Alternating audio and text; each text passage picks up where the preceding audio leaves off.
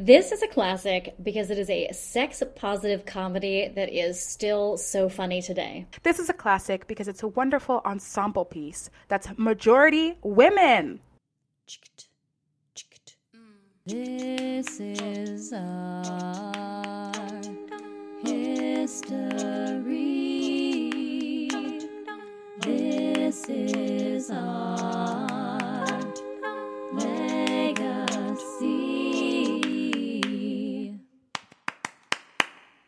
Hello, and welcome to This is a Classic, the Expand the Canon Theater podcast. We're your hosts, Shannon Corinthian, Director of Production for Hedgepig Ensemble. And me, Mary Candler, the founder and former artistic director of Hedgepig Ensemble and curator for Expand the Canon. Expand the Canon is a program of Hedgepig Ensemble, a Brooklyn-based company that reimagines the classics, creating a legacy of storytelling with gender equity at its core.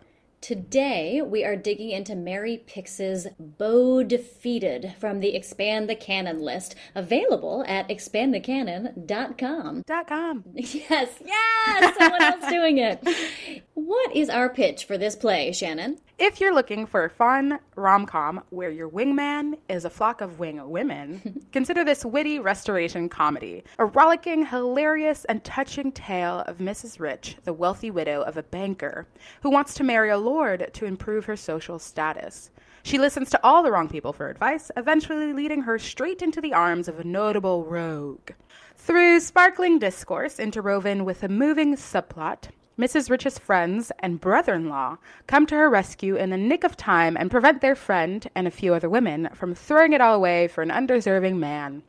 In this play, Mary Pix celebrates female friendships and the power that comes from standing together. Yes, I will watch any play where your wingman is a flock of wing women. Agreed. Yes, please. So why is this play a classic, Shannon? It's one of those plays that is just timelessly funny. You know, it's clever, it's witty, it's engaging, and there's wonderful physical humor, there's situational humor. In the conversations that we're having about classics, one thought that we come back to is just universally relatable and timeless. And I think this play is that. I agree. I think this play is totally a classic because it's still funny. And honestly, humor doesn't always age well. No. I think comedies are really hard when we're reading plays from this time period. And this one just still gives us a good chuckle. Yeah, and I think that's why it stood out to us so early on. It was just like, this is actually just genuinely good. Like, I want this play to be done and produced because I want to have a good time. Especially in the years we've been having, reading a play that's just so innocently funny in its way. It was really refreshing. I will say, you know, when we read comedies from this time period, we read a lot of kind of upper class comedies, right? Yeah. And it's always a question of, is this deeply relatable or not? But something I really love about this play, and I'm not going to say it's hammered home hard, it's not, but there's definitely a few moments where some of the smaller characters are like, wait, what? Like, this drama is insane. And Betty, the servant to Mrs. Rich, is a great example of that. You know, Mrs. Rich is just, like, doing anything she can to become a titled lady. Right. Even though she's in a really pretty great social position. She's really wealthy, as her name suggests. And Betty is like, so wait, you're working so hard to be friends with people who can't pay their bills and are basically destitute, but they just have a fancy name? And it's right. like, yes, question mark? That's still super relevant. I think that's what's wonderful. This play is so self-aware, but it's also something that we can talk about today when we think about schools that we want to go into, like higher education, or people that we want to be friends with just because they have a certain name or connections. It's funny because, you know, America back in the day used to, you know, we were a break from aristocracy, but we've kind of built our own aristocracy around celebrity now. So there we have it. Anyways, the other thing is, like, Mary Pix seems really interested in the woe is me, pretty white rich boy story, which is interesting. But what I really appreciate about it is she kind of does it with, like, when I read it, I get the sense of like a wink nudge to it. It is like, very tongue in cheek. Exactly. Yeah. Like, this is absurd. And you also have, you know, a character in there being like, yeah, that's tough. Sure. You've got someone actually being that outside eye to kind of remind us that this is absurd. Right. And another reason why it feels relatable is because society and all still love, the pretty white boy that is down on his luck. And that's why so many movies are made about that same thing. But maybe his story is not as unfortunate as some other things going on in the world.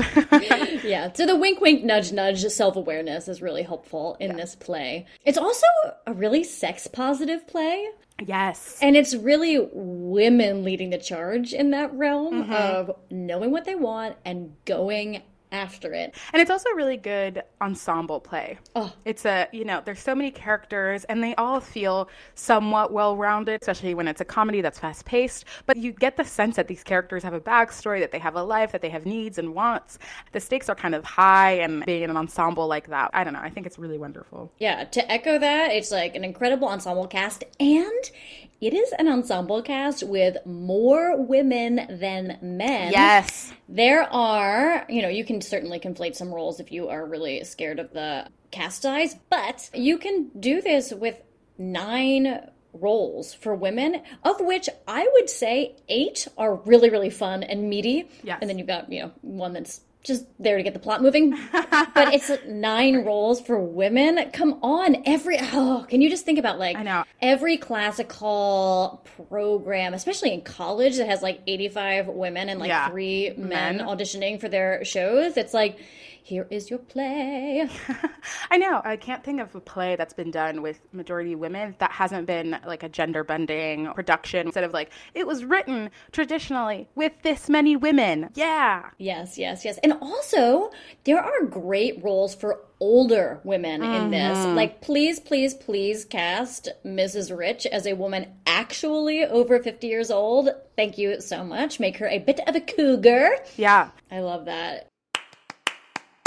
Well, in this play, you've got 2 main plots, and we'll get into this in a second, but the kind of centerpiece of each plot is a widowed woman. So you have a woman with some life experience on her taking charge, which is why I think this is such a dynamic play. Because it's not a bunch of wide-eyed ingenues, right? Being I want a man. That's women who have been I've been around the block. Right. I know what I know, and I want that one. Yes, exactly. She definitely feels like a woman who has seen things, who has experienced things, and knows her mind, which can only come from someone who's had a substantial life experience. Another reason I really like this play is I think you can make the argument that Mary Picks is pointing out the problems of patriarchy.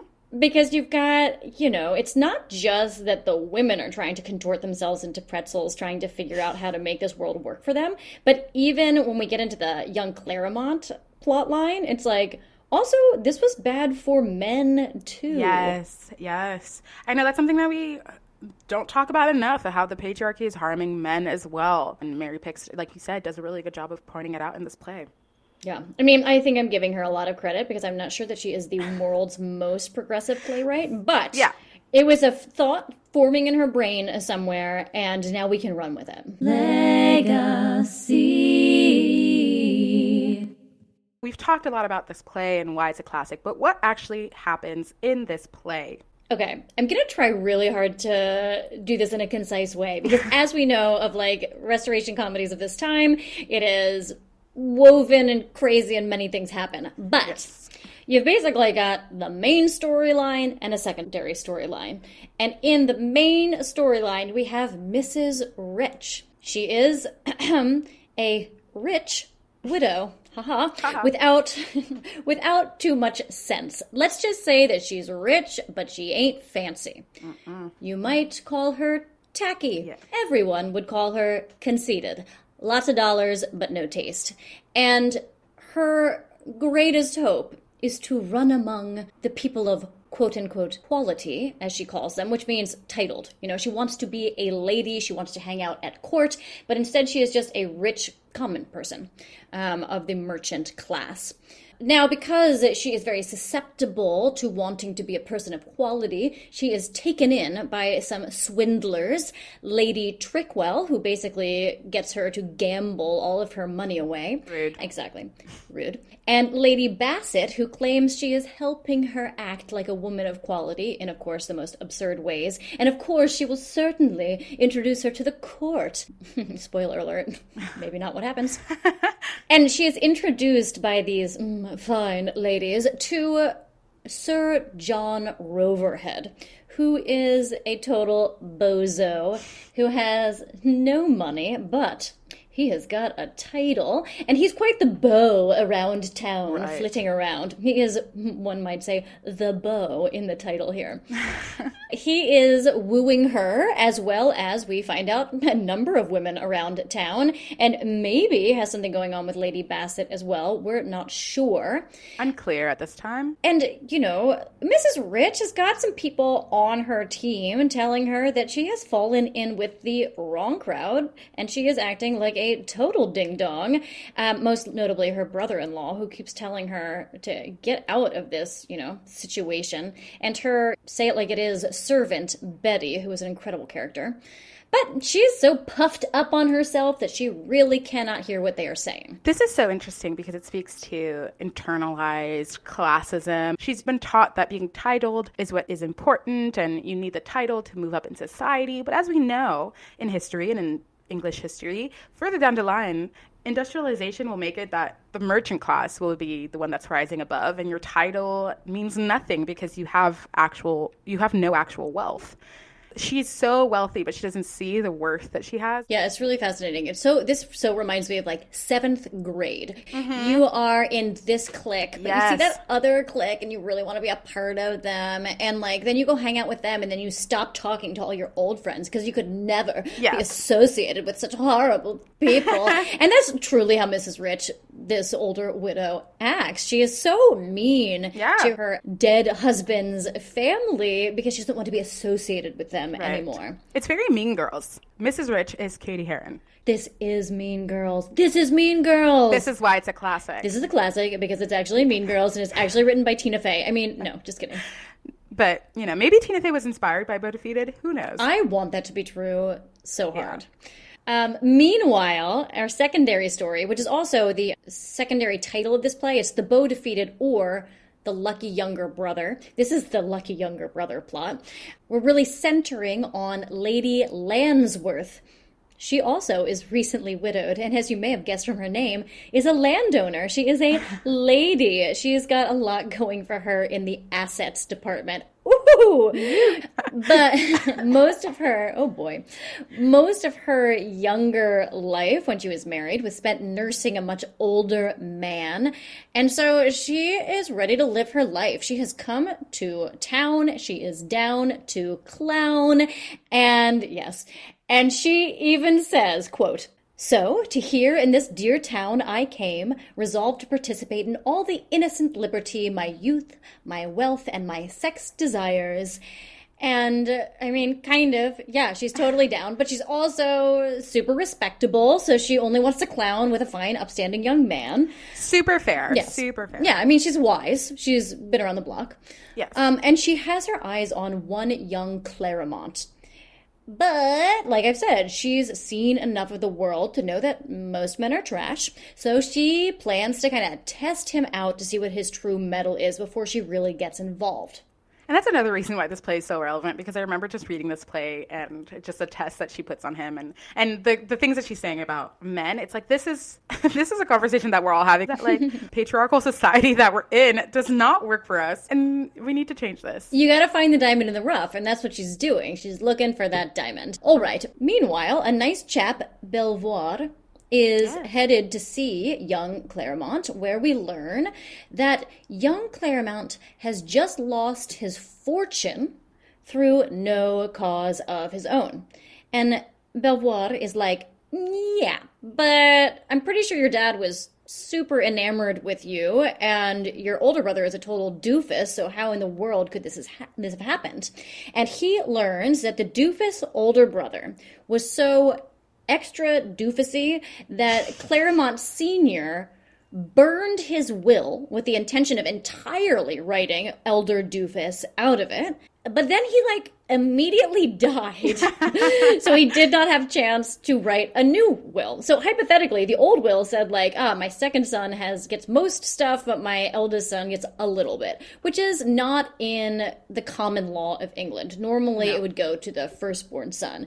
And so he's like, I'm going to make things even crazier and give everything to my second son. But then he died. Why not write the second will before you burn the first will? So many questions. So, of course, by common law, the elder brother, eldest doofus, as I'm now calling him, is going to get everything. So younger Claremont, who has been assuming he was getting most of the fortune his entire life, is totally screwed. And his kind of friend/servant, Jack, is absolutely freaking out because he's like, oh man, the person that I work for is about to lose everything. So therefore, I suppose I too am going to lose everything. So then Belvoir is then like, okay, I gotta help fix this. My friend's in trouble. I'm gonna go fix it. Okay, now back to Lady Lansworth, because this is where this all comes together. She meets this young Claremont. She's wanted to test him out, right? So she comes in disguise, like a pretty forward, loose lady, just drives up to his house and is like, here I am. And she's absolutely delighted when younger Claremont actually turns her away, because she's like, super, 1 point for young Claremont. He is not a floozy. And even though she's happy, she's pretending that she is not happy. And Jack, the servant to young Claremont, is like, oh, no, I think that younger Claremont is really playing this wrong, because now he really needs to marry her because she's got money. So he goes and he's like, by the way, he's just pretending to be really like a good guy. He's like a total rake. It seems like you're into total rakes, and he is definitely what you are looking for. And so then Lady Lansworth is like, oh, man, I was so fooled. I'm so glad I know that now, but that's a huge bummer. Done with him. And I love this bit of situational comedy of everyone's trying to do the best that they can in bettering their situation, but just making the absolute worst impact and not helping their situation at all. Oh yeah. It is like that scene where he's like, really, he's a bad guy. It's oh, you're trying, bud, but no thanks.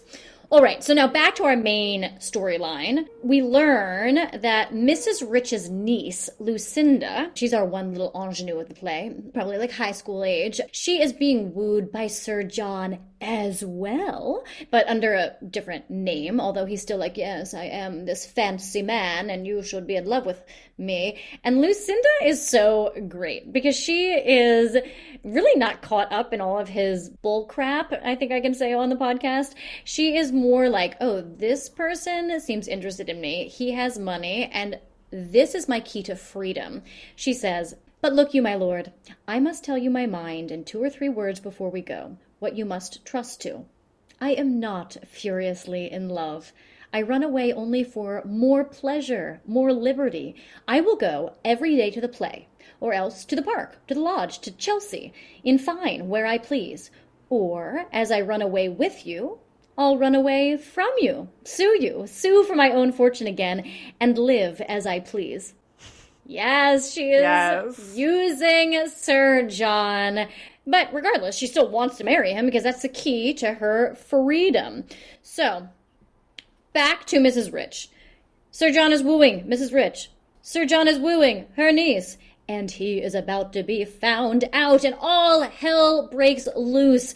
And in this kind of grand founding out scene, we also learn that Lady Bassett is totally in love with Sir John as well. And there is an actual duel scene between women, because Lady Bassett is like, I know that I have been trying to help this relationship between you and Sir John, but really it was supposed to be me all along, and it starts off with swords, and it ends with a pistol, and no one gets hurt, but it's all really, really fun. So this is now where our two plots tie together. This is the first play I think I've read where women duel so blatantly that like women fighting for a man does not pass the Bechdel test, but women dueling is so interesting. I'd love to see that on stage. And Lady Bassett coming out being like, I actually love John.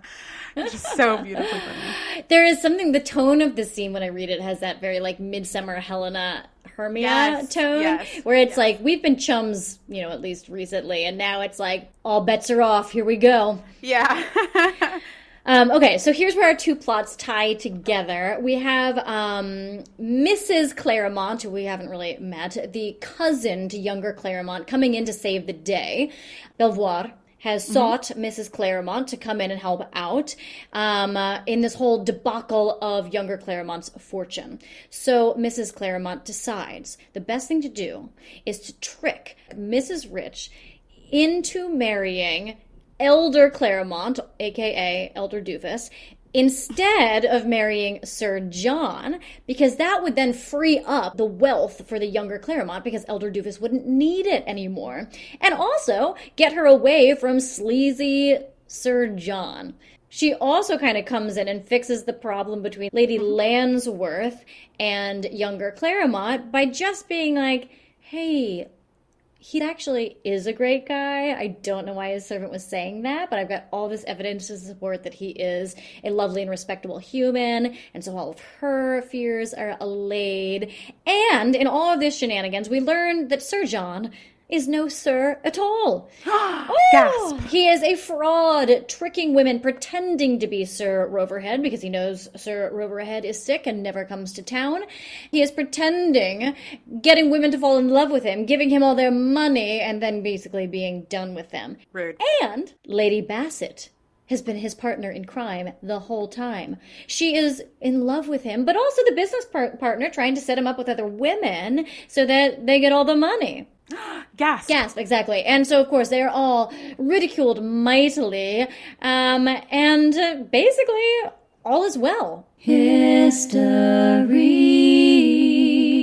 Well, this is such a wonderful, fun play, and we've talked a little bit about Mary Picks and her intentions for this play, but who is Mary Picks? Oh my gosh, I can't wait to talk about this. Mary Picks is so interesting to me. So Mary Picks, living in England, born in 1666 and dies in 1709. She is an English novelist and a playwright who wrote 13 plays in her life. It's a little contested because some are under her name, some were written anonymously or under a pen name, and we are pretty sure it shakes out to 13 that she wrote, but you know, maybe there's another one out there that we will learn is hers. Here's a fun fact. She was a colleague of our girl, Susanna Centlivre, from the 2020 list.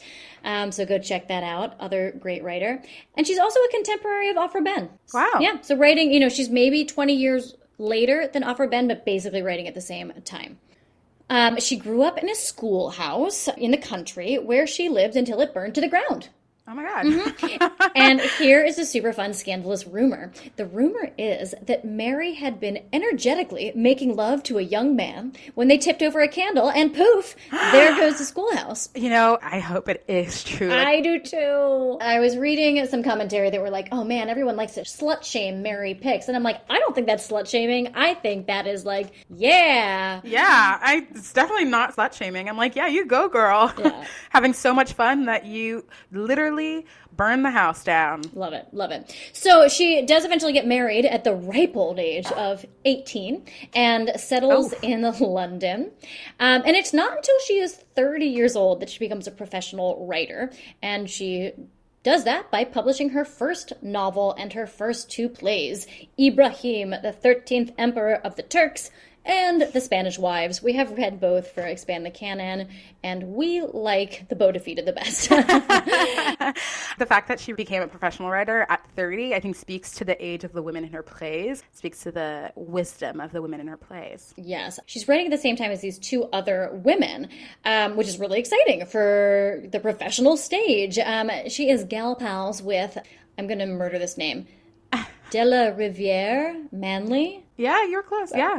De la Rivière Manley. Yes, De la Rivière Manley, and Catherine Trotter. Now, I am calling them gal pals. That's probably not fair because truly they were colleagues, all writing at the same time. I have no idea. Who knows? Yeah. Maybe they were gal pals. Maybe they were like going out for tea.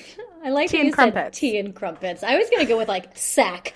Going out for sack. What is sack? Oh, it's that beverage that they're always drinking in Shakespeare's time.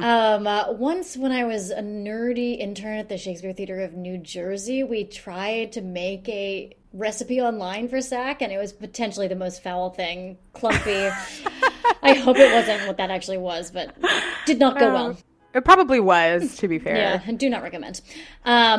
But there's some really incredible stories about Mary Picks really duking it out in a man's world here. So these three women playwrights that were really kind of producing a bunch of plays at this time were so successful that they had the opportunity to be critiqued in the form of an anonymous satirical play called The Female Wits. This came out in 1696.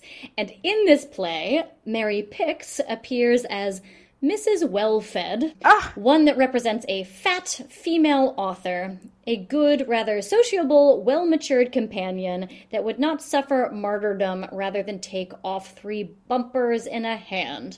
Wow. So fat shaming is a tale as old as time, clearly. It is. She was also ridiculed for not spelling well. I mean, who spelled well at the time? I know. Spelling has changed. Exactly. Like spelling, have you looked at early? At Shakespeare? I know. Spelling was not exactly codified. Okay, here's another fun fact. A name that we know more, perhaps, than Mary Picks, although we're now changing everything. William Congreve, his work, The Way of the World, which still gets produced all the freaking time, was performed at the same company as The Beau Defeated. And actually, The Way of the World was far less successful at the time. But now it still is on stages. And so I'm saying, why don't we bring back the play that was actually outperforming The Way of the that play at the time? All right, here's another way that Mary really kind of had to swim hard against the current here. So she wrote a play called The Deceiver Deceived, and she sent a manuscript of it to a producer at Drury Lane who rejected the script, didn't want to do it. But then, magically, a couple months later, a new show popped up on their roster called The Imposter Defeated, with the same plot and the same main character. And she boldly accused him of plagiarism. I'm sure there was a flurry of pamphlets happening. Ye old pamphlet. Anyways, this became a huge scandal. And after this, she actually doesn't put her name on plays anymore. Which kind of sounds sad, but I also want to mention that it actually wasn't really in fashion to put your names on playbills and on the plays. You know, authors were not necessarily the reason people went to plays. And because of that, it actually is the reason why more women got produced at this time. Oh, interesting. Just because they didn't put their names on stuff. Exactly. That's unfortunate. Right. Here is another fun fact for this time period, though, where I'm like pro this time period, is that men and women playwrights were paid the same. Oh. Because you just got paid out of box office. It was just like, you got whatever percentage. Nice. Yeah, nice. The other thing I want to mention about Mary Picks here is that, you know, she writes plays with a lot of really strong leading female roles, and she was really specifically writing for 2 of the most influential actresses of the Restoration period, Elizabeth Barry and Anne Bracegirdle. So those are names that I have certainly heard in my history class, and it's kind of exciting to be like, oh man, she was writing for them.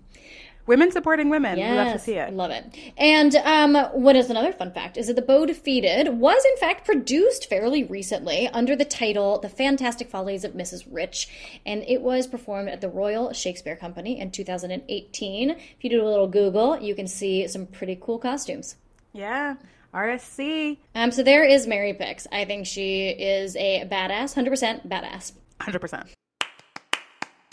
And here is a hilarious scene between Mrs. Rich, played by Desiree Baxter, and Betty, her lady's maid, played by Rachel Schmeling, from The Beau Defeated. What's the matter, madam? What has happened to you? What has anybody done to you? An affront. Ah, I die. An affront. I faint. I cannot speak. An affront? To you, madam, an affront? Is it possible? But too true, my poor Betty. Oh, I shall die. To disrespect me in the open street, what insolence! How, madam? Not to show respect to such a person as you? Madam Rich, the widow of an honest banker who got £200,000 in the king's service? Pray, madam, who has been thus insolent? A duchess, who had the confidence to thrust my coach from the wall and make it run back above 20 yards. A very impertinent duchess. What, madam? Your person shining all o'er with jewels, your new gilt coach, your dappled Flanders with long tails, your coachman with cocking whiskers like a Swiss guard, your 6 footmen covered with lace. I say, could not all this imprint some respect in the duchess? Not at all. And this beggarly duchess, at the end of an old coach drawn by 2 miserable starved jades, made her tattered footman insult me. Slife, where was Betty? I'd have told her what she was. I spoke to her with a mien and tone proportionable to my equipage. But she, with a scornful smile, cried, "Hold thy peace, citizen!" Struck me quite dumb. Citizen? Citizen! To a lady in a gilt coach lined with crimson velvet and hung round with a gold fringe. I had not the force to answer to this deadly injury, but ordered my coachman to turn and drive me home at full gallop. I conceive it was not against your person, but your name that this affront was designed. Why do you not make haste to change it? That I have resolved. But I quarrel daily with my destiny, that I was not at first a woman of quality. Well, well, madam, you have no great reason to complain. You are at least very rich, and you know that with money you may buy quality. But birth very often brings no estate. That's nothing. There is something very charming in quality and a great name. Yet, sure, you'd think yourself in worse condition, madam, were you, as a great many ladies in the world are, known but by the great number of creditors that are bawling at their doors from morning till night. That's the modish air. 'Tis that distinguishes the people of quality. Methinks, madam, 'tis a great satisfaction to dare to go out at the great gate without being in danger of having your coach and horses seized by a troop of sergeants. What would you say if you were obliged to return home in a filthy hack, as several of quality have done? Ah, would to heavens that had happened to me, and that I were a countess. Well, I am resolved. I will be a countess, cost what it will. Ah, madam, a great name will become you extremely. But a name is not sufficient. I believe you must have a husband, too, and you ought to take great care what choice you make. I have in my eye one of the most accomplished gentlemen in the town. How, madam, already made your choice, and I know nothing? Sir John would not let me tell thee. What, Sir John? Sir John Roverhead of Roverhead Castle? He himself. Why, madam, speak seriously. Is it Sir John Roverhead you design to marry? Prithee, where's the wonder? Why, pray consider, madam, Sir John is not worth a groat. I have sufficient for us both, and there is justice in what I design, raising up with what Mr. Rich has left me one of the ancient families in the north. Oh, since 'tis a marriage of conscience, I have no more to say. Betty, prithee, what's thy surname? Cork, madam. Oh, filthy. From henceforth let me call thee de la Bête. That has an air French and agreeable. What you please, madam. Thank you for joining us for Beau Defeated by Mary Pick's episode of This is a Classic, the Expand the Canon podcast. Learn more at expandthecanon.com. If you believe in the importance of expanding the canon, please give us a 5-star review and subscribe to this podcast.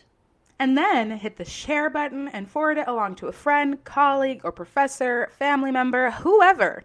For info on what's up next, you can follow us on Instagram, At Hedgepig Ensemble Theater Facebook, / Hedgepig Ensemble Theater. or join our mailing list at hedgepigensemble.org. You can also support this effort by donating at the link in the comments below. Again, I'm Mary Candler. And I'm Shannon Corinthian. Have a great one. Bye-bye.